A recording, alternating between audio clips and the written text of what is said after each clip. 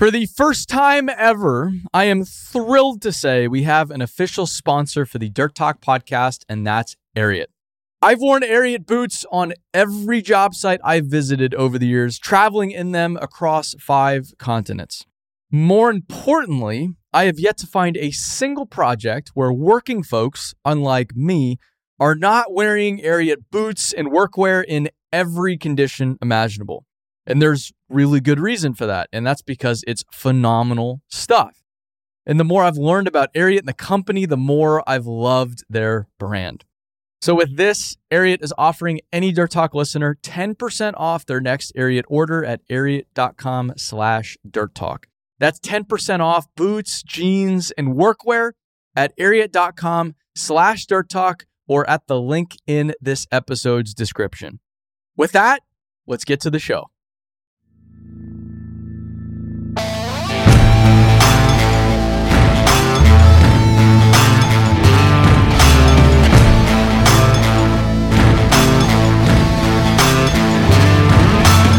Welcome to episode 59 of Dirt Talk. Today we have Mr. Nick Bezatis of Bezatis Construction in Portland area of the great state of Oregon.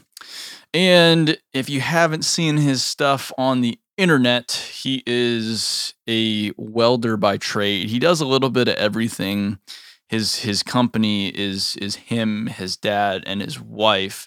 So a small operation, but it's amazing how much work they do thanks to Nick's ability to weld just about everything and his reputation in the area.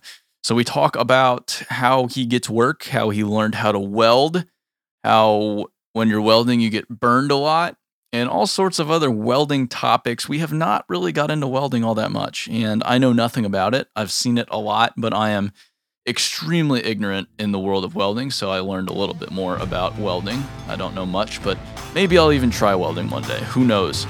So enjoy this episode of Dirt Talk with Nick Bezatis.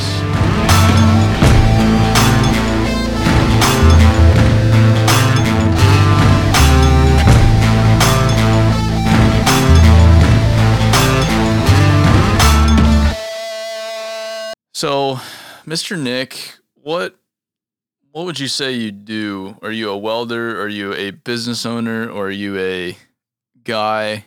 What's your MO? I would say I'm the utility man. I do a little bit of everything.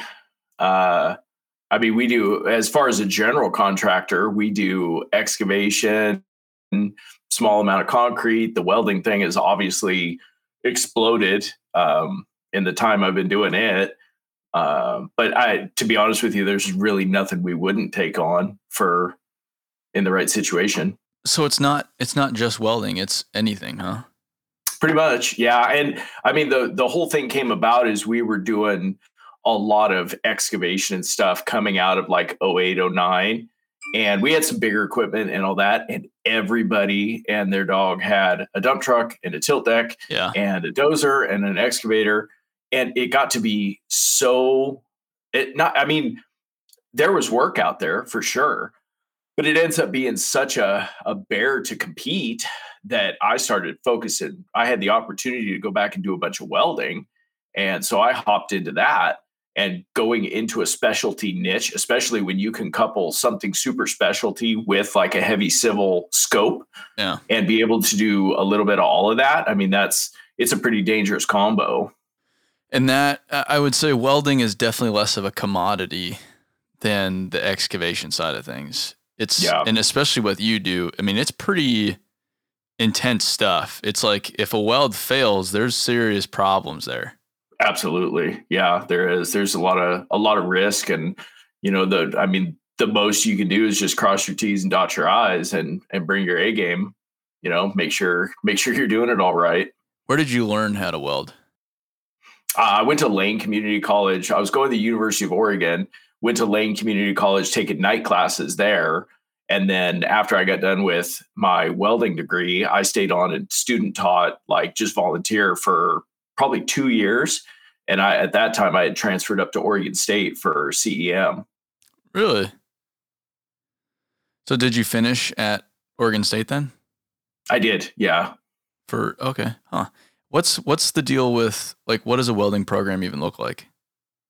It's a lot. This one is a lot of project based. So it'll be, okay, here's your, you start just welding stringers, just welding beads on a piece of metal. And you get the general motion and flow of everything down. And then you move on to like a T-joint. Then you move on to from the flat position to the horizontal position, and then to vertical, then to overhead. And it's just a series of projects essentially. What drew you to welding in the beginning? It was a little bit different, and there had always been kind of an innate curiosity there. I used to help our mechanic out when I was younger, when Dad had the full heavy civil side of the business going. I helped our mechanic out a lot, and I was always it's just one of those things. You're just fascinated by the actual process of welding itself. Sweet. And or at least I was. And so you finish up the welding program. At that point, you're a capable welder. Mm-hmm. Then you go finish up school. Right. Formal school. And then is that when you went to Kerr? So I worked all the way through college working for Kerr, nights, weekends, driving trucks, summertime, you name it. I was probably working 50, 60 hours a week, most weeks, and still going to school, depending on my class load. But I would go to work, nights driving water truck for the Rotomill crew, or I would go out and or I'd go to work in the shop repairing buckets if things were slow. Dad was running a pipe crew, so I'd go top hand or run backfill machine or dig main line. I mean, I've done a little bit of everything. And so was that the point? What were you like after school, project engineer, project manager? What role was that? I think I was listed as project engineer, but I was a cross between kind of a project manager, project superintendent, mechanic, welder, pipe layer. I mean, it was a little bit of everything. I got sent on a lot of out of town work. So, I mean, I was running fuel truck, fueling and greasing our machines after work. And then I'd go send in RFIs, and I'd plan our weekly meeting schedule with the highway department. I mean, you name it. So you've kind of done everything since the beginning. More or less. Yeah. A lot of stuff. Did you grow up around dirt? I did. Yeah. Okay. So what'd your old man do? He had Bezatis Construction back when we lived in Eastern Oregon, and he's been in it since late 70s, early 80s. So Bezatis Construction's been around since 82 when he started it. And he's semi-retired in kind of 98, 99-ish. And retirement's just not his gig. So, we kind of kept the options open. We were both working for Kerr at the time. And we had a bit of a falling out with them. And so it was time to go back into our own thing. No kidding. So when you went off on your own, it was you and your old man kind of restarting the family business. Right. Wow. That's pretty neat. And what year was that? Oh, that was 2011, 2011, I think it was. So 10 years ago. About 10 years ago. Well, coming up on it. My dad is similar, definitely white collar, not blue collar, but similar in the fact that he retired when he was 58. He just turned 67 today, actually. It's his birthday. Oh, happy birthday, Dad. Yes, he has not stopped working. So he retired 9 years ago, but there's been no lull there. He just keeps going and can't stop. That's not in the cards. I think it's just I think some guys are just wired like that. Some guys want to kick back and just go fish when they're all done with their career. And there's guys that, like my dad, he will never stop. He'll slow down. Absolutely. You can see it in him as he ages. He will slow down, but he will never stop. He always wants to be a part of that. So what does he do these days? Oh man, he's been out running excavator for me when I've been on a couple of these jobs. He's comes out and does hole watch, helps me with, confined space entry stuff. A lot of times he's there. I mean, just kind of a little bit of everything with me. How's your guys' relationship, like working wise? I would say we have an exceptional relationship because we've been through when we were working for Kerr, he got run over by a truck. And so I spent about a month in ICU with him. My wife and I did. He was in TRACU for about 3 months. And then he spent 6 or 7 months in a nursing home, like basically learning to walk again. Holy shit. How did he get hit by a truck? It was just a freak accident, man. It was a busy site. He was walking away from a truck and talking on the phone. And, there's backup alarms and stuff going off everywhere. And somebody hopped in the truck just to move it out of the way they were doing a big rolling surcharge of sand. And they got in to back up a F-550 truck, and he got rolled underneath, basically hit him like square on, rolled him underneath the truck. And he ended up about at the front axle, and he was all busted up. Holy smokes. Yeah. And you would think, like, even with the backup alarms and everything like that, but until you've been around a job site, you're like, of course I would recognize a truck backing up. Like, that's so obnoxious. And yeah, I would never get run over by a truck. And then you go on a job site. It is amazing how fast that can happen. And stuff can sneak up on you like in a second. You get off-road trucks and loud, blades and everything else running that are constantly forward, back, and backup alarms going off everywhere. I mean, it's tough to start deciphering what machine is what if you've got that much commotion going on. Well, and you just kind of become numb to it too. You know what machines always snuck up on me, at least my pipe layer days, was loaders, because the engine's in the back. So when it's coming at you, the damn thing's so quiet, you turn around and it's right there. Holy shit, there's a loader right there. They sneak up on you you wouldn't think it would happen, but it happens all the time. Even the big ones you can't hear front on. Absolutely. Yeah. Absolutely. And even the newer machines are even worse because I mean, not worse in that respect, but they're even quieter. Yeah. So it's even harder. At least the old loud, gnarly ones, I mean, at least they were semi-easy to hear coming. You can hear those. Yeah. But the tier 4, it does not make it any better. So you guys start the business. So did you start the business when he was still totally messed up?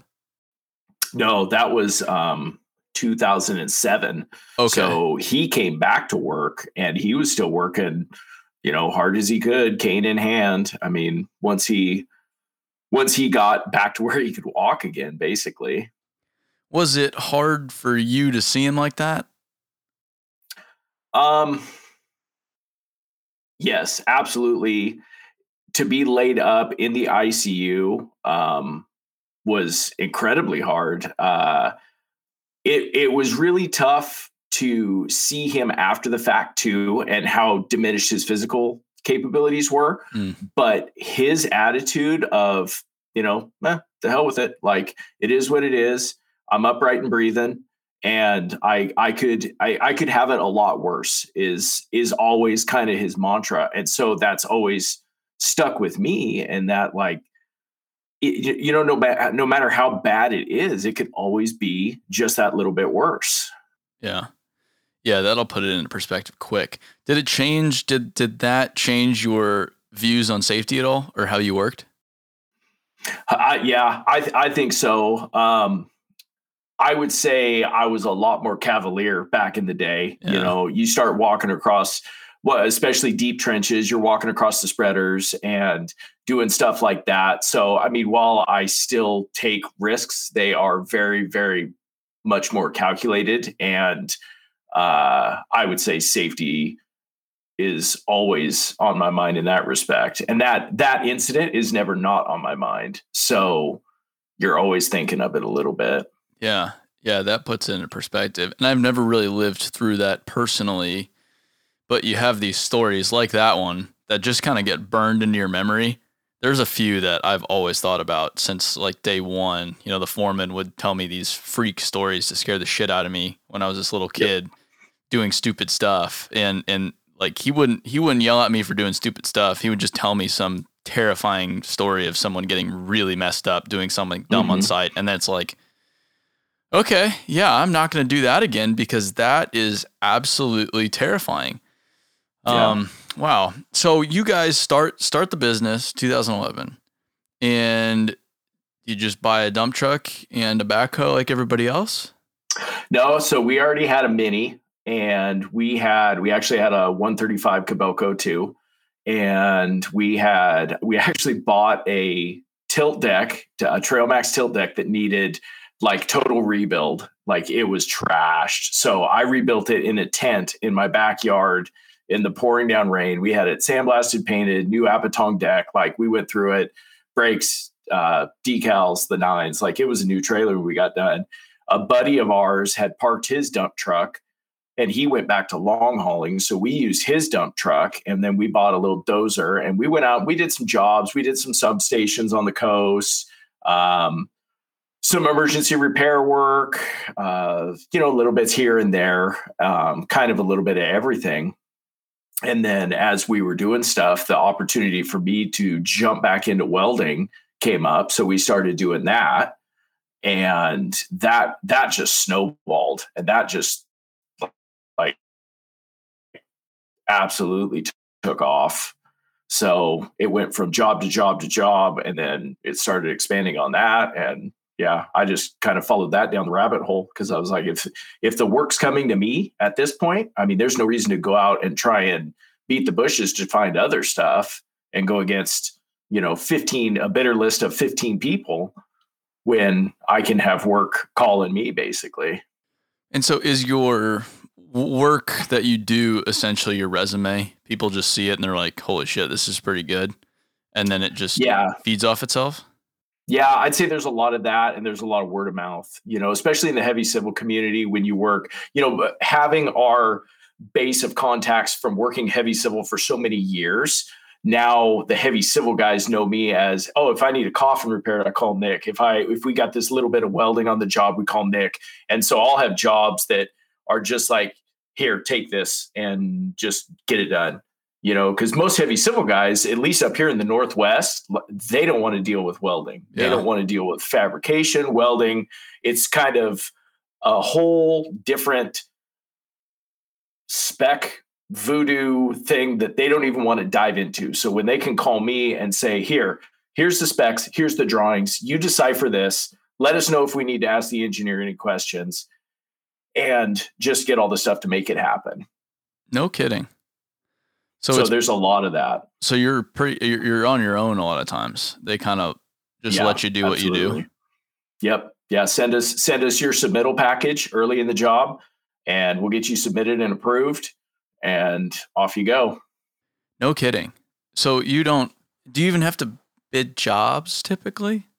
Not a lot. No, it's usually like, sometimes I'll give early pricing on, hey, we're bidding this job. Can you give us a ballpark plug number for welding? Because half the time it's something that I'll either give them a hard number and go in there and do it for it if it's pretty cut and dry. But so much of the underground stuff is such a huge unknown that until you can get eyes on it or, physically be there to, take ODs, do all the things that you need to do for your due diligence. Like, there's so much unknown in that stuff that a lot of times I quote that hourly. Yeah.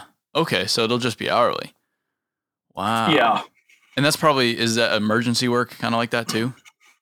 Emergency work's all like that. Yeah. I mean, I'll get calls, 5:00 at night. Hey, we got 8 hours of water left in our water tank, and we just blew a pipe apart type of thing.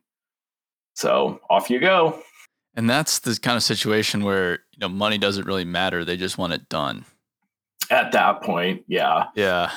Wow. And that's not to say I go in there with the mindset that money doesn't matter. I want to build that relationship. So like, I don't need to retire off of this job. I want to be the guy you call for the next job too. So it needs to be fair on both sides. Are there times where you have too much work? Oh God. Yeah. Right now is one of them. Yeah. The ice storm pushed so much stuff off. It kind of accordioned everything at the end of February and the first part of March. So that pushed everything off. And then just a whole bunch of everyone needs stuff right now. So all of this scheduling stuff just falls. I have it stacked in pretty tight, like a nice, neat Tetris game most of the time. And it just all kind of falls into place.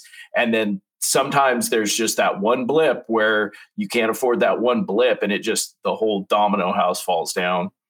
That's how our travel schedule is. It's like this, you're trying to piece all of these damn things together, and then, oh, sorry, we couldn't get permits, so we can't start this week. And it's like, son of a bitch. Now you're back to the drawing board and rearranging everything because of one 3 problem. months. Yeah. It's no joke. It's like that a lot of times. So the company now, it's you, your old man. I know you guys have some equipment. Do you guys have you tried hiring people? While the kids are young, my wife does all the books and stuff too. So there's the three of us pretty well involved in kind of the day-to-day operations. I'm probably majority field operations. Dad's with me quite a bit. I haven't really wanted to venture into that employee realm yet. There's enough independent guys that I know that I can call in on a pretty short notice to come help me out if I get super overwhelmed, that I can call in some independent guys with welding, with a little bit of excavation, stuff like that. And that goes back to just having a good network of contractors that I know, individuals that I know. So, hearing everyone's horror stories with hiring people right now is disheartening, to say the least. And that's just not something I really want to take on. No, I don't blame you. And where you're at, I mean, you can make so much money as just a one-man show. There's you make a lot of money on the one-man show side of things, and then you make a lot of money when you scale and you're much, much bigger. But in between, it's like, why would I go work harder to scale the business to make less money? Right. And then have all these headaches and I totally understand the mindset, whereas I can just do this myself. I don't have to question the quality of the work. I don't have to train. I don't have to worry about anything. Like, if it's me doing it, I know it's going to be done right. Right. And that goes back to what you said, where a lot of the stuff I do, things can go wrong in a hurry. And I don't want to send someone else out there to do that stuff with my name on the side of the truck unless I am 100% behind that individual. And to find those people is really, really difficult. And I just don't, with young kids and everything else, I just don't have the time to devote to that right now. It's not that it's out completely for the future, but it's just not a right now thing. Yeah, no, I don't blame you at all. And finding people in the construction industry is one thing. Finding talented welders, that's a whole other ball game in itself. Finding a young kid ready to get after it, that's good with welding, good luck. Yeah. Which is a bummer because welding's badass. It's done very well for me. I can't complain at all. Yeah, it's not too bad of a gig. So what kind of work would you say you do typically? It's a lot of underground utilities, a lot of that kind of stuff, or just anything? Yeah. A lot of it's underground utilities. I got another 42-inch welded steel pipe job to go do down in Eugene this summer. It's for the same contractor as the one last summer. I do a ton of work for the cities around here, municipalities, public works jobs.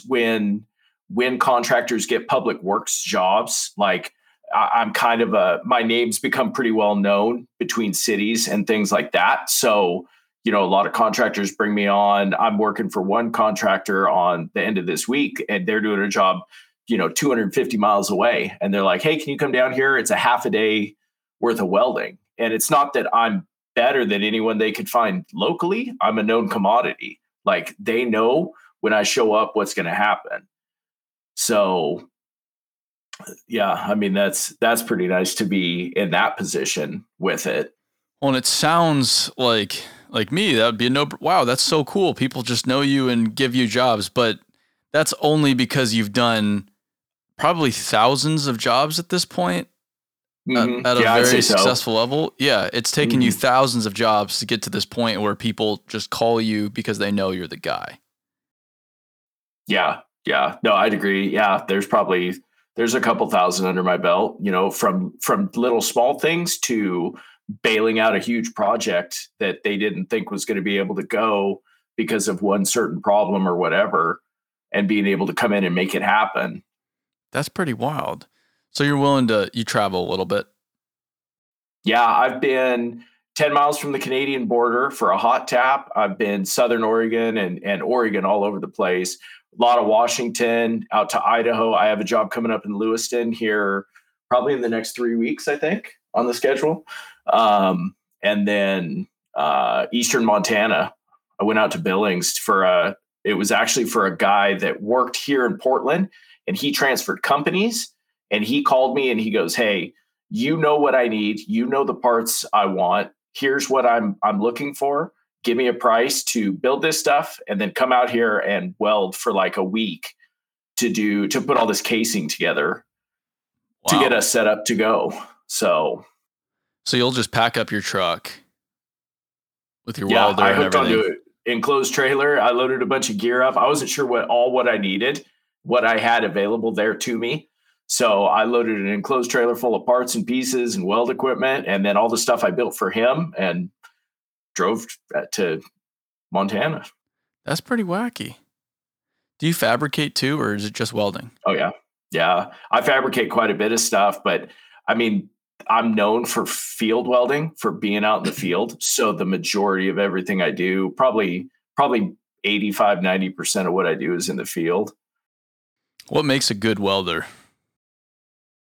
Oh man, there's a lot of facets to that, I would say, but I would say perseverance in a lot of ways, because the job's going to go sideways. It's going to get really hard, but you got to stick with it. You got to make it happen, and you got to, figure it out in a lot of ways. That's a pretty good answer. Same with learning to weld. It's going to suck. Like, you're going to fail. You're going to do this, and it's going to fall through, and nothing's going to go right one day, and you're going to feel like giving up. But it's all in that hood time. 10,000 hours to master your craft. Mm-hmm. Hood time. So, that's the first time I've heard that. Oh yeah. Well, that's what welding, I mean, you can explain welding till you're blue in the face, but until you get behind the hood and you actually physically start doing it, even the virtual simulators anymore are pretty cool. And they will give you a very basic idea of what's going on, motion, hand-eye coordination, how to move yourself, position yourself, and stuff like that. But until you're there and you're, kind of on an intimate level with the metal, and it's how it's heating up and how things are responding, and there's a lot to that portion of it. I've never welded ever before. If you can tolerate being burned quite a bit, you probably do okay. I would love to give it a shot. I don't know if I'd be worth anything, but I'd love to try it. Yeah, next time you're in town, man, we'll set her up. Yeah, you can put me to work for a day or two. My hourly rate's not that high. There you go. Yeah. Nice. The projects that have not gone, what does not going well mean?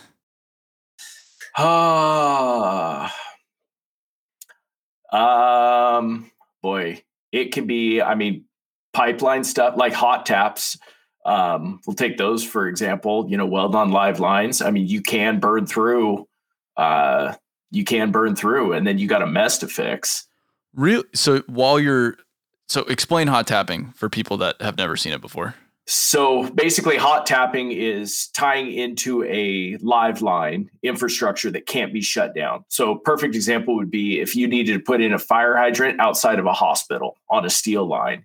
You would have to weld on the nozzle and then bolt on a valve, and then they would come drill through that valve, and then you would have a live branch off of that pipe. Well, the ones I do are on notoriously thin pipelines, OD steel and CCP, which is concrete cylinder pipe. And there's not a ton of guys that really like doing those because they are 14 gauge. You'll be welding on 150 PSI 14 gauge. So it's less than an 1/8 inch thick steel, and things can go wrong in a hurry because you can't see the inside of the pipe. So you don't know what kind of shape it's in. That's wacky. I didn't even think that you could burn through the pipe while you're welding the sleeve onto it.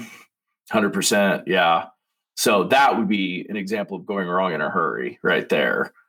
Have you burned through a pipe? One, and it was in rough shape. So it was not surprising that happened, but still unfortunate. So And you probably know pretty quick if there's a problem. absolutely. Yeah. Water spraying at you. So what do? Do you have to shut down the line then? No, not necessarily. There's ways you can peen it shut, and then if you can get it warm enough, the heat will actually steam it and push the water back enough while you're welding that you can get a small pinhole plugged up. Whoa. Yeah. Wow. There's a lot of don't freak out in those situations, though. I've seen tapping. Yeah, no kidding. Yeah, that's the time where you need to level head. I've seen tapping on a smaller scale. I've not seen it on anything that big. Yeah. There's some big ones. My largest one is a 36 by 54. That was a main supply down. So I welded a 36-inch nozzle on a 54-inch line. That's a lot of water. That's a ton of water. They didn't shut the line down, but they throttled the line down to where it dropped the PSI, and not because I was welding on it, because they were worried that when I cut the pre-stress or the tension wrap that supports the outside of the pipe, they were worried about a rupture. So, and the underground stuff too is fascinating. I mean, based on a lot of your pictures, you're in some very snug places. Like this is you're not sitting in an open field welding gas line. You're in a hole, like in a trench box. It's either cold or wet or hot or whatever it is. Rarely is it, wow, it's so beautiful down here in this hole. And you're weaseled under this line trying to weld all the way around it. Yeah. I've gotten better in my old age about making them dig out more for me, though, because my body doesn't bend quite like it used to. So when they give you those really tight holes, it's like, come on, guys, you can dig out a little bit better for that. Really? So sometimes you have to show up and be like, all right, guys, yeah, there's no way. Every now and again. Yeah, every now and again. How about that? What, how many contractors do you work for? Is it just a handful typically, or is it everybody and their mother? Pretty much everybody and their mother. Yeah. I mean, there's a few that I tend to shy away from. Absolutely. But I'll bet if I was to go pull up QuickBooks and look at it, I'll bet the list for the last 10 years is well over 100 different contractors. Really? Yeah. And that might be, a one-time small bridge piling job or something like that. And then it might be, a long-time customer that's pretty repeat. Like when I saw you last week, JW Fowler. I've worked for Fowler for years. Yeah. For probably off and on, they'll have lulls where they don't have any big welding work, but a lot of them are Fowler. I'll bet, God, probably almost 10 years, 8 years at least. I met Mr. Old Man Fowler the other day down in Dallas at their shop, and I guess he started in 72. And I asked him, I was like, so how'd all this start? And he's like, honestly, I didn't have a plan for it. It just, you see an opportunity and you go grab it, and then you see another opportunity, you go grab it, and soon enough, here we are. That's the way it happens, man. I mean, that's how I've gathered equipment and welding certs, and everything else is like kind of, I call it the inability to say no. Somebody calls you and they're like, hey, I got this welding project coming up. And you're like, oh yeah, I can do that. Send me a set of drawings. And then you hang up the phone and you're like, shit, how am I going to do that? Yeah. What did you early on, were you like, I am going to become a welder, or did you just go to welding school just for the hell of it? And you were like, I'm going to go the management route. What was the initial plan? I didn't really have a plan. I mean, college was one of those things that was where I was going to school in Eugene. It was definitely pushed on you that you're a failure if you don't go get a degree. Like that's 100% a thing. And, knowing what I know now, absolutely not. I mean, it's just that they don't portray those opportunities to kids. So when I ventured into the college thing, originally it was business, but it was my first major. And then I was like, I'm from Eastern Oregon, this isn't really my scene. So I was like, I want to take some welding classes. And it was huge, Monster Garage time. When they were fabbing everything out of like a Ford Pinto type steel. And so it's like, yeah, man, that's cool. So I went to Lane, and I had a welding instructor there, Bob Ravel, that was phenomenal. I mean, millwright, hydraulics guy, everything. And I was like, you know what? Hearing his stories, like, that is freaking awesome, man. Like, that's super cool to be the dude that can swing in and finish or fix stuff, save the day. So I started taking welding classes, and I had a pretty decent knack for it, I'd say, at the first. And then he started giving me these crazy hard projects like mirror welding under a table, in the corner, in the dark, and all this different stuff because I don't know, maybe he saw it too and he wanted to push me harder. But I went through that. And once I got done with that, there wasn't ever a part of me that was like, yeah, I want to go out and be a welder. It was just another thing that I kind of wanted to have under my belt, I guess. And by then I had realized that the business route wasn't my gig. So I transferred to Oregon State and went into the engineering program up there. And that's when I really began to enjoy learning and the actual education process. And once I found that thing that I really, really liked. Yeah, that's where we part ways. I couldn't have got out of engineering school fast enough. Going back to Monster Garage, I grew up watching that show. Are you talking about like the show or just in general Monster Garage? Like Jesse James? Yeah, where they, get together. I remember one was like a walnut shaker out of a Ford Explorer or something. Like, I mean, just these random awesome projects. And you're like, dude, that's cool. Like, I'd like to be able to do that. My dad, he still jokes with me about how I'd be watching that, like as a small child, watching Jesse James, and it was on the Discovery Channel, so they'd bleep all the swearing, and he swears every other word, so it'd be like, bleep, bleep, bleep, bleep, bleep, bleep, bleep, and he'd be in the other room, as me as a small child watching all this bleeping on TV because it's a Monster Garage. I still look at Jesse James' stuff now because he does all the firearms. They're oh yeah. Have you seen some of the stuff he does lately? It's crazy. Yeah. Wild. I mean, that's what craftsmanship looks like. I mean, when you boil it down, that's somebody that's passionate about what they do and really likes to work with their hands. Yeah. He's taken, it's like modern craftsmanship is such an underrated thing in today's society. And when you see it, it's just like, whoa, that's amazing. I mean, some of the guns, they're just the engravings on them. It's so beautiful. Oh, it's unbelievable. Yeah. So what is, like, as far as people wanting to get into welding, is the way you did it the best way to do it? What's the deal? How do you get into welding? How do you learn how to do it? I would say a school is a good place to start, or at least take some classes and figure out where and what you want to do, unless you've got a really good idea of it already. And then, I mean, my path was having a job that basically you jump in both feet and put you in some really nasty, horrible positions, and you kind of figure it out from there.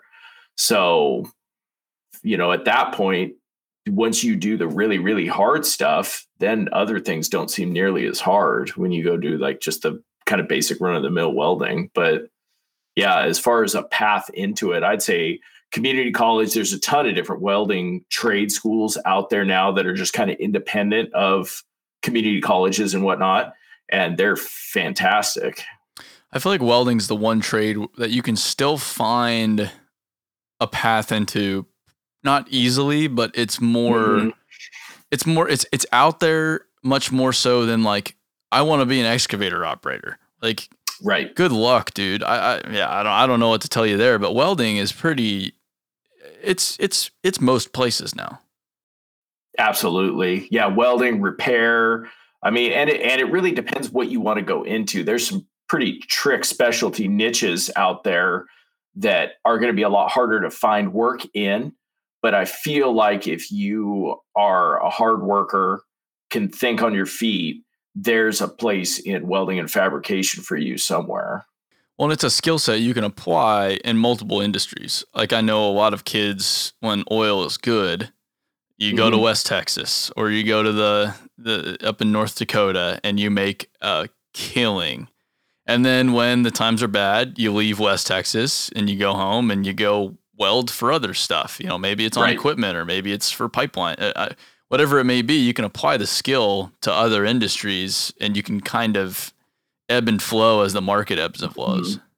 Yeah, absolutely. It's universal. And it's universal around the world too, because you can travel a lot with welding if you get into that. And you can go do shutdowns and repair stuff all over the world if you want to. You can make a ton of money if you want to travel. Absolutely. Yeah. It's out there. I mean, and I don't know. I mean, I think that's any trade. If you are willing to put in the work and travel and do the things, it's out there. I don't know what the pay scales exactly look like all over the place, but definitely the more specialized you get and the harder you work at that, I mean, the better off you're going to be. Specialized welding is among the highest paying type of craft career I've seen, because like the shutdown work, for example. Right. Oh yeah, for sure. It's like it just needs to get done. Like there's no time to be messing around. And so they pay top dollar for top dollar people. And that's when like, or you just the oil fields. Like, have you been to West Texas? I have not, no. So when the times are good in West Texas, it is ridiculous how many F450, Super Duties you'll see with beautiful welders on the back, driven by 23-year-old kids. And the whole place is like that. It's not like one guy. It's a whole it's a whole part of the state like that, because everyone's making so much money out there. It's really, really interesting stuff. And then beyond the money, everything, especially for what you've done thousands of jobs, and yet very few have probably been all that similar. There's a lot of differences. Yeah. I mean, a lot of the hot tap stuff is kind of, wash, rinse, repeat type stuff. It's fairly similar. But yeah, I mean, every job's got its own special little set of circumstances that makes it that much more interesting. What kind of work do you enjoy the most? Oh man. I've grown to really enjoy the hot tap stuff. I used to kind of fret it before, kind of freak out a little bit, not bad, but like you'd get the jitters before you did a bunch of that stuff. That's fun. The challenging stuff is more fun for me. Especially if it can be challenging in a not super wet and muddy hole, and I don't have to lay down and get super crazy dirty, which rarely happens.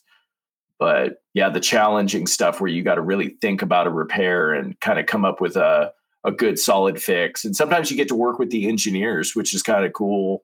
They want to come out and they want to learn a little bit about how you're going to fix it. You can bounce ideas back and forth about what's going to work and what's not.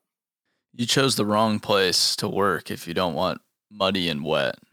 Oh man. I mean, I don't mind it. I'm fine doing it, but man, some of the rainy days get so old up here.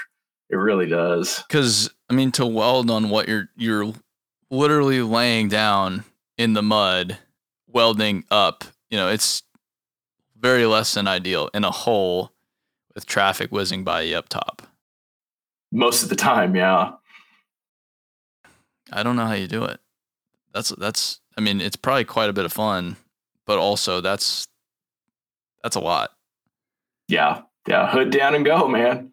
Just put your hood down and go, huh? Mm-hmm. How do you successfully work with engineers? Because engineers, they piss a lot of people off. And I went to school with them, and I know like it's a very special personality that it takes to be an engineer, and they approach things from their perspective, not necessarily how to build it, how to design it, and what the specifications are. How do you successfully work with these people? So there's a lot of huge ego a lot of times, and I approach stuff with not a lot of ego, and I'm willing to admit when I'm wrong and all that. So, I guess in a lot of ways, I will come in if the engineer wants to puff his chest out and I'm engineer, then I'll play the dumb welder card and be like, okay, explain this to me in these. And then you can ask a question that a lot of times you already know the answer to, but it can just absolutely bring their logic and their reasoning down. And then they're like, oh, maybe this won't work, or maybe this isn't the best way. Or, you pose the questions, what if we do it this way? I mean, there's a lot of, I don't know, verbal gymnastics, I guess, with them to figure out a lot of times, hey, like we both bring something to the table here. We both bring some value. Mine's field-based experience. Yours is drawing it on the computer and knowing the calculations stuff. So I'm going to propose to you what's going to make it easier for me to build. It's going to save the contractor money. It meets with the intent of the spirit of the design and what you're trying to accomplish here. It's also something that I've done all over the state in other areas. And I'm going to float that idea to you and see if that's okay. And sometimes engineers, like this tank job that I'm doing, I proposed a way to do all of the welding from the roof of the tank and not have to get to the interior of this 70-foot tall tank on scaffolding to be able to back weld some of this other stuff. The engineer wasn't having it. So be it. I mean, and that's when you kind of have to pick your battles too. It's like, is absolutely. This really worth arguing over? All right, you want it done this way, I'll do it this way. Mm-hmm. And there's a lot of stigma too, especially when an engineer is talking to a welder in the field, whether they know me or they don't. There's a lot of stigma in that they're an engineer and I'm a welder. So they approach it that way also. And I try to approach it as we're just two people trying to build a project. Well, I think like both sides are definitely at fault. Yeah, you have the engineers saying, I'm the smart one. I'm the one that knows best here. You're just a dumb welder. And then you have the contractors that I've seen this so many times over. The engineers are the dumbest people ever. They don't even know what the hell they're doing, like this and this and that. It's like, okay, all right, guys, like you, Mr. Contractor, you couldn't build shit without plans. How do plans how do plans happen? Well, they happen from engineers. So one thing, yeah, and then engineers, if you're just designing shit that's never going to get built, then you don't have a job either. It takes two to tango here. It's not one or the other. Yeah. No, and there's some stuff too you see on paper and you're like, clearly this isn't going to work, and I'm pretty sure this engineer has never built anything like this because there's no way this can work. Yeah. So that's when you got to start asking like, okay, well, here's all these logistical questions with this. Like, sure, maybe we could put this whole thing together in this building if we wanted to scalp the whole roof off and put it all together, but we're going to need to segment this piece to bring it in the building and put it all back together. And what do you want to see here? And like, how do you want to do this? And, so I've started doing some consulting with a few engineers that I've had some blow-ups with, and it's really, really cool to work with them because they will send over something to me and be like, hey, how's this look? We're thinking about this for repair. What do you think from a field constructability side of it? And I'll be like, that'll work, definitely. And we can take a look at this option too, which would be a little bit easier to build, if you're not dead set on what you already have drawn. And there's this way and, float 2 or 3 different potential ideas to them, because I think it's pretty easy too to be in an office looking at a screen, drawing something and get sucked into one specific way to do things. And it doesn't let your mind kind of open up and think of all the different possibilities and ways to do that. Yeah. Well, and you're drawing something that's 3D in 2D.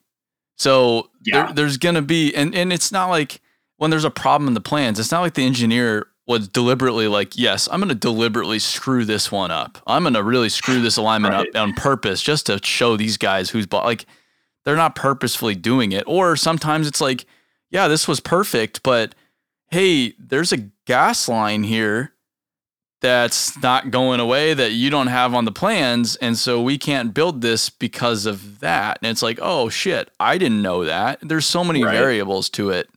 It's such an imperfect process, but everyone's out to prove that they're right. It's like, what good does that do? Nobody's willing to admit that it's wrong, or like, oh yeah, hey, what I drew there isn't going to work. Let me revisit that. Like, really all it takes. I mean, it doesn't mean you suck at your job. It just means that one route of it wasn't going to work, and we need to look at something different. Yeah, it's so interesting how that works. And are you looped in on the way early side of things sometimes, like on design builds where they're just even going through the feasibility of a project? Mm-hmm. Yeah. Huh. Yeah, like they're talking about widening 205, and they talked to me early on about it. And there's a 30-inch water transmission main that runs underneath 205. And so they want to widen the bridge, and they're talking about sliding the entire bridge out and then building 2 new lanes in the middle of it. And they were wondering what the options are for tying in that steel water line. And I was like, I mean, I would have a prefab fitting set up there to tie it in. And I'll bet you wouldn't be down, more than 24 hours getting the ends tied in if you staffed up and had enough stuff going on. Did you see that reminds me, there's a bridge that they're about to slide over the interstate near downtown Portland. Oh yeah. The steel one. Yes. That's wild. Yes. Yeah. Who's the general on that? I haven't even seen who the general is. I have no idea. I drove by it the other day and I'm like, holy shit. They're going to slide that thing across the entire interstate one of these nights. Yeah. I'm not sure how they're going to do it, but that is going to be really neat when they do. Yeah. Yeah. I'd love to be out there because they'll close 84 there. Yeah. They'll have to close the whole thing down. And yeah, everything's prefabbed up top. So they're just in one night or a weekend. And it doesn't look like there's a center bent to that either. No. So it looks like it's going to be like a 300-foot clear span. Just whoop. Out she goes. Yeah, how's that for cool? Yeah, that would be pretty neat to see. They slid 213 down here. Okay, so where you went to Tri-Cities for Fowler, right down at the bottom of the hill, if you would have gone up the hill, that bridge that crosses the railroad tracks right there, there's a couple sets of railroad tracks, and I think it's Clackamas River Drive goes underneath it. They built that bridge off to the side. They demoed the old bridge and slid the new one into place over a weekend. There's an ODOT time-lapse video I'll try and find and send you. It's pretty cool. That's so nuts. Yeah, it's the wave of the future, man. I mean, especially for these like really busy viaducts that just, there's like 50, 60,000 cars just on that little highway a day. Well, and yeah, highways are one thing, and then the railroads are the other. Because the railroads are like, no, we're not doing this whole shutdown thing. Right. There's too much money here to be made. We're gonna keep going. So you can do whatever you want around us, but we don't stop. Yeah, railroads are a special one for sure. Have you done railroad work?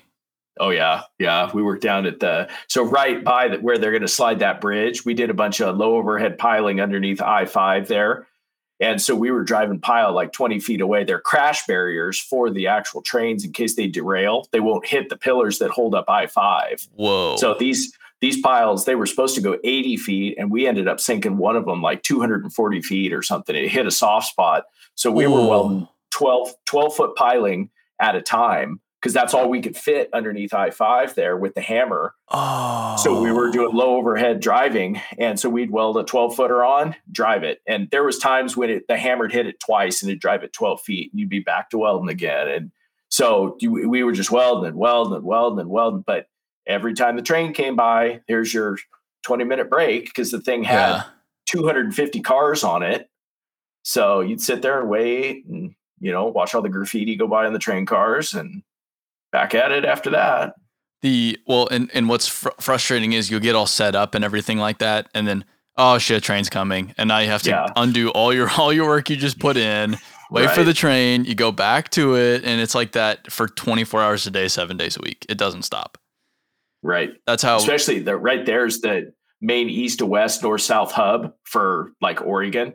So that's where all the trains come in from Eastern Oregon and turn and head north or south along the I-5 corridor. When I was driving Pile for Union Pacific, that's exactly what we would do. We would drive. We weren't hitting it twice though. We'd be whacking on it all day, and then the welders would come back. They would work all night to weld more. Splice on. Yeah, splice it, and then we would drive it again the next day, and then they would come back that night and cut them, because usually it was like they were like 40-foot sticks, and we were going like 60-ish feet. Mm-hmm. So then they'd cut them, put the bent caps on, weld all that, and then we'd come in and set the girders on top of that. So it was like we'd be flip flopping with the welders back and forth every shift. Yeah. What's it like working with different people all the time since you're moving around so much? Is it frustrating? Is it fun? Is it a mixture? I'd say it's pretty cool. You get to see a lot of different personalities, and I get along with 97% of the crews and the guys out there. I get along with really, really well. So yeah, I mean, I would say I have a lot of fun with it, because it's like seeing a bunch of old friends. A lot of times you go to a job and you haven't seen a guy in 3 years, and it's, oh, how's your kid doing? Did he graduate from high school? And what's he up to now? And, just everything else. That's the fun of my job too. You get to meet a lot of cool people. Mm-hmm. Yeah. Tons of cool people. Yeah, you're in a unique spot because you're with new people all the time. Mm-hmm. Yeah, it actually kind of gets frustrating when I'm on a job for like really long term, because you're kind of like, oh, man, I'd like some new scenery. Like, what's long term? I've been on one job that was 3 years long, off and on. That was an early in my career, and I'm really thankful for it, because that was kind of a Kickstarter. It was a big water job for the city, and there was a ton of seismic upgrade stuff at vaults all over the city. So we'd go dig up all of these different vaults all over the city and do like new seismic harnesses for all the pipes going in and out of these vaults. And then there was, the big reservoir that they put in and tons of pipe. I mean, I welded everything from 3/4 inch to 92-inch pipe on that job. What, I guess I'm running out of questions here. We've covered a lot of ground. What's the deal with Miller? Like, how do you work out something like that? So I was down at Con Expo, not the last one, but the one before. And I was talking with Ben. And Ben, I didn't know it at the time, was like, he was high up in Miller. And so I was looking at the air packs, and we were talking, and he's like, oh, you're thinking about buying one? I was like, I own 2 of them, and so we got to talking, and I was like, yeah, I run this thing. I run both of them super hard all day long. I plasma, I weld aluminum, stainless steel, everything off of these. Like, I put them through their full paces. Like, here's some of the improvements I think you guys could make, like in this realm, like a couple little different changes here. And so he was like, hey, after Con Expo, would you be interested in jumping on a conference call with us? And I was like, sure. So we had a little, hour-long conference call, and I talked to a couple of the engineers and stuff. And so I started just behind the scenes working with them a little bit, answering questions, working with some of the weld engineers and stuff like that. And that thing kind of snowballed too. And I got involved with a few more people, and then they needed to do some product testing. So they were like, hey, would you be interested in doing some product testing for us? We'll basically send you this and you run it and just run the socks off of it and see, shortcomings, and we'll try and do all this stuff, and find anything we need to improve. And so we started doing that, and then it blossomed into, hey, we want to shoot some stuff. It was actually for Con Expo. They were like, we want to shoot some, literature, some posters, some videos, stuff on all this new technology that we're coming out with. Would you be interested in doing that? So I set up like 5 different jobs here around Portland, and we went around and did some photo shoot stuff and some shots of different things. And it just kind of, incrementally stepped up from there. So you're like one of the poster children for Miller now. I don't know about that, but I'm a guy that they've taken some pictures of, and I mean, I'm involved with the engine drive, the power generation side of things, but not so much all the rest of it. But they're a great group of folks that I get to work with. They're awesome. I really like them. This might be, well, I know this is a dumb question. How does a welder work? Well, the new ones, old ones would be, copper windings and power generator and stuff. And it would be basically wired right off of that. And the new ones are, I mean, they're computers. The engine runs a generator, and then the generator runs through a whole bunch of electronics to give you all of the different welding processes that you want to run. I mean, the new ones you can update with a USB stick, and you can update the files for arc characteristics, and they can write custom tunes for your welders. And I mean, it's pretty SpaceX, Jeez. as far as welding goes. That's fancy stuff. Yeah, it's pretty cool. Huh. It looks so elementary, but I guess there's a lot to it. It's not the same thing every time. I think it's just like anything. Like you look at an older cat excavator versus a newer cat excavator, and the older cat excavators were, hydraulic pilot, and everything was, there wasn't an electronic light on some of the older ones, probably. For better or for worse. True. There's goods and bads for that. Yeah. To wrap it up, do you have any welding tips and tricks? Any advice? Ooh, for like the general population? Yeah, don't burn yourself. You're gonna get burned, so you got to just kind of live with that. Don't set yourself on fire. Yeah, what do your forearms look like? They're pretty scarred up. Yeah. I got some pretty gnarly scars. Yeah, chest too. When you get crammed in underneath some of those hard spots, like stuff will fall on you, and it makes its way into your clothing, no matter how bundled up you are. And it's not like you can just stop and get out of there and take your stuff off. You got to sit there and let it burn sometimes. So that's probably the least fun part of the job. That's a good quote. You just got to let it burn sometimes.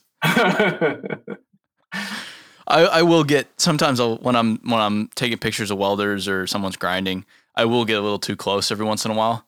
And real fast when you're a little too close, because it starts to burn, or you start to get hit by little pieces of metal that are very, very hot, and you get away very quickly. Those in your eyes are the worst. Don't get them in your eyes. And those will stick to your camera lens too. So be careful with your glass. Oh, really? Absolutely. Yeah. That's interesting. Huh. Yeah, that's probably a good way to ruin like $1,000 camera lens. Wow, I had not even thought of that. I use my GoPro a lot when I do stuff, and I buy the glass stick-on protectors, because if you grind or weld next to those, that stuff just finds that glass and it just peppers it, and it looks like you're looking through a kaleidoscope after a while. Huh. I kind of want to try it, but also I don't want to try it because that's expensive. I can send you one. Yeah. Send me a souvenir. I'll just claim it as my own. There you go. To show how hardcore I am. So any tips and tricks beyond not just letting it burn every once in a while? I mean, I'd say it's just like any other industry. If you're wanting to get into it, you just start at the bottom and kind of work your way up, Yeah. Yeah, even if you're not welding at first, just getting around welding. Absolutely. And there's always, no matter what you're doing, even if you're just sweeping the floors in a welding shop, look around. I mean, there's knowledge to be absorbed by watching old timers work all over the place. How do you feel about robotic welding? I think it's got its place. I don't think it's ever going to take the place 100% of welding. And even if it does in certain productivity aspects, there's going to be somebody behind that robot programming it that needs to know how to weld to program that welder. Yeah. That robot. So I don't have too much fear of robots taking over my, what I do. I kind of joke, like, when did they say the robots are going to take over? Sometimes when you have a rough day, it's like, sign me up, man. Where do I buy one? Yeah. Yeah, they're pretty slick, but it's for those very repetitive tasks of, I'm Yeah. gonna build this dozer frame. Yep, I'm gonna build another dozer frame. Yep, another dozer. Yep. It's like it's just the same thing over and over and over again, and that's something you don't really want to be doing anyway. You don't want to be doing the same thing over and over. Very repeatable quality with those. Yeah, and a robot in that situation, like it can outperform a human as far as quality is concerned because it doesn't get tired. It doesn't have bad days. Its wife wasn't mad at it night prior, Right. and it just does its thing over and over and over. So in that situation, great. But as far as hot tapping a 50 whatever inch line, you need a guy with your experience to figure it out in the first place. Yeah, likely it's not gonna. I mean, and one of those things too, where fit up's got to be just right. All the parts are jigged perfectly in the right place for the robot to do its job. So when there's constantly changing variables with a job like that, that's not a super good spot for anything like that. No, and even the robots that'll set up to join just like two pieces of sheet steel or something like that. Like there's all the setup required for those things in the first place. Like they don't just like, oh wow, yeah, oh that's what I need to do. Like you need to spend a lot of time setting that damn thing up to begin with. For sure. Yeah, it's just like the plasma table. I mean, you got to zero it and make sure all your settings are right and everything else. So when you go to cut out a piece of steel, it's not just, hit the button and it goes. There's a lot of program and setup for it. Those tables they boggle my mind every time I see them. Mm-hmm. I got one probably, I can't remember when I bought mine, 7-8 years ago. And just for the small stuff that I do, it's a game changer. Not having to cut out 50 different parts. I can just get the table set up to do it and it'll knock them all out. That's nuts. Yeah. And overnight, just that tank job, they forgot to throw in some of these big flat retaining washers that with this kit of a bunch of cathodic protection stuff. I took some steel home and cut them out overnight and installed them the next day. So it keeps the job rolling. We're not waiting for parts to show up on a job that, is critical path for me to get all of my stuff done. So everybody else can move in and get their stuff done. And that's an important note is like the whole, it's not my job mentality doesn't get you very far. Like no, the more value you can provide in a situation like that, especially when a contractor is relying on you that heavily, like if you can saddle up and pull that weight, then that goes really far with a lot of contractors. It goes far just anywhere. It's like you weren't liable for forgetting those pieces. And so you could have been like, well, sorry guys, I don't know. You forgot them. I didn't forget them. But like that doesn't do anyone any good. It doesn't do them any good. It doesn't do you any good because now you're waiting. Like, and if you're just waiting, you're not making as much money or helping solve problems or anything like that. It's just, do whatever you need to do to solve the problem. I like that mentality. Yeah, I'm more of a solutions guy than a problems guy. Yeah, and I like in my position now, I'm starting to get very frustrated when people point out problems. It's like I don't care if there's a problem. Just go fix it. I don't need to know that there's a problem there. Like, why are we even talking about this? Just go make it happen. Like, if you need my advice on something, great. That's one thing. But don't just say there's a problem and then, okay, that's that. Throw your hands up. Like, come to me with a solution for that problem. And then we can have a conversation. Yeah, I'm all day long. But yeah, if it's just a problem, I don't want to talk about it. Yeah, absolutely. Well, beyond the plasma cutters too, but I think as cool as those water tables. Oh, water jets are badass. Yeah, the water, with like the really high end water jets that can cut through like a foot of steel. Oh, everything: glass, granite, rubber, plastics, brass. I mean, you name it, they'll cut everything. I don't know how they can do it. Like it's just with water, high pressure water and garnet. Yeah, they put like an abrasive in there for the really, really thick stuff. Do they? They put an abrasive in there. It's like a really abrasive sand. That makes a lot more sense. Yeah, soft stuff they won't have to, and I'm not super well versed on water jets, but just knowing what I know about them, like if you're going to cut rubber, you can do that all with just water pressure. But if you're going to cut, steel and other stuff like that. A lot of times they'll put garnet in there, and it helps the abrasiveness of the cut. The more you know. The more you know.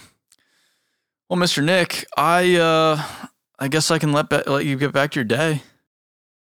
Cool. I'll get all loaded up for Monday morning. Yeah, you have shit to do. So I appreciate you. How was Eugene? Was that good? Eugene was good. Yeah, just a little quick trip down there, see family and kind of hang out. And sweet. Where do people find you if they want to see some sweet welding pictures and videos?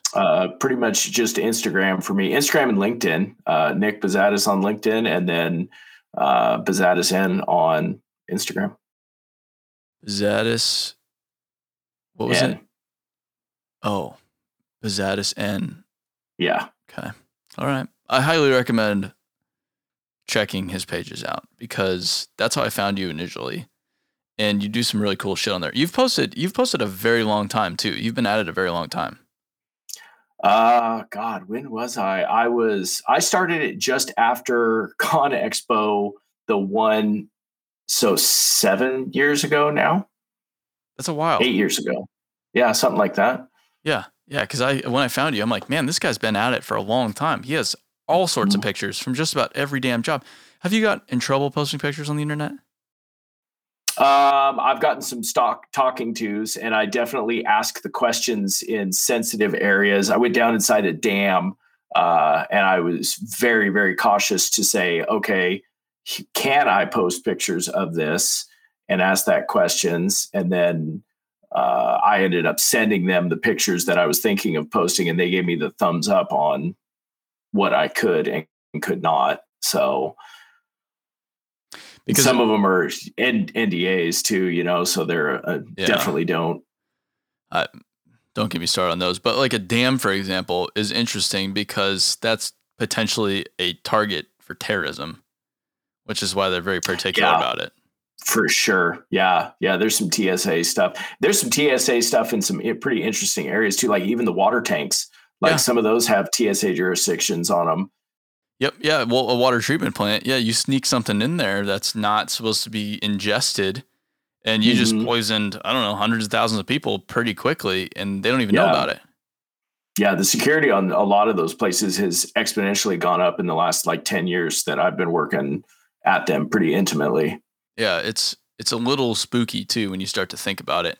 Or sometimes I'll honestly just drive into treatment plants and I'm looking around. I'm like, is no one gonna say anything about this guy just driving into a treatment plant? I guess I'm here. Yeah. I mean, I look like I'm supposed to be here. I'm wearing a vest, but anyone can go buy a vest at Home Depot. Come on, guys. At least give me a hard time. Like I want to feel good about drinking this water. Yeah. All right, Nick. Nick Bazatis of Bazatis Construction. I appreciate it. Awesome, man. Great talking with you. Thanks. Okay, and that concludes episode 59. Thank you so much for listening. If you want to see Nick's work, check him out. I would highly recommend checking him out on Instagram. It's Bazatis, and BEZATESN, also in the show notes. And as always, please continue sharing the podcast. I appreciate you listening to this episode, and we will have another one for you next week. Stay dirty, and we'll see you in the next one.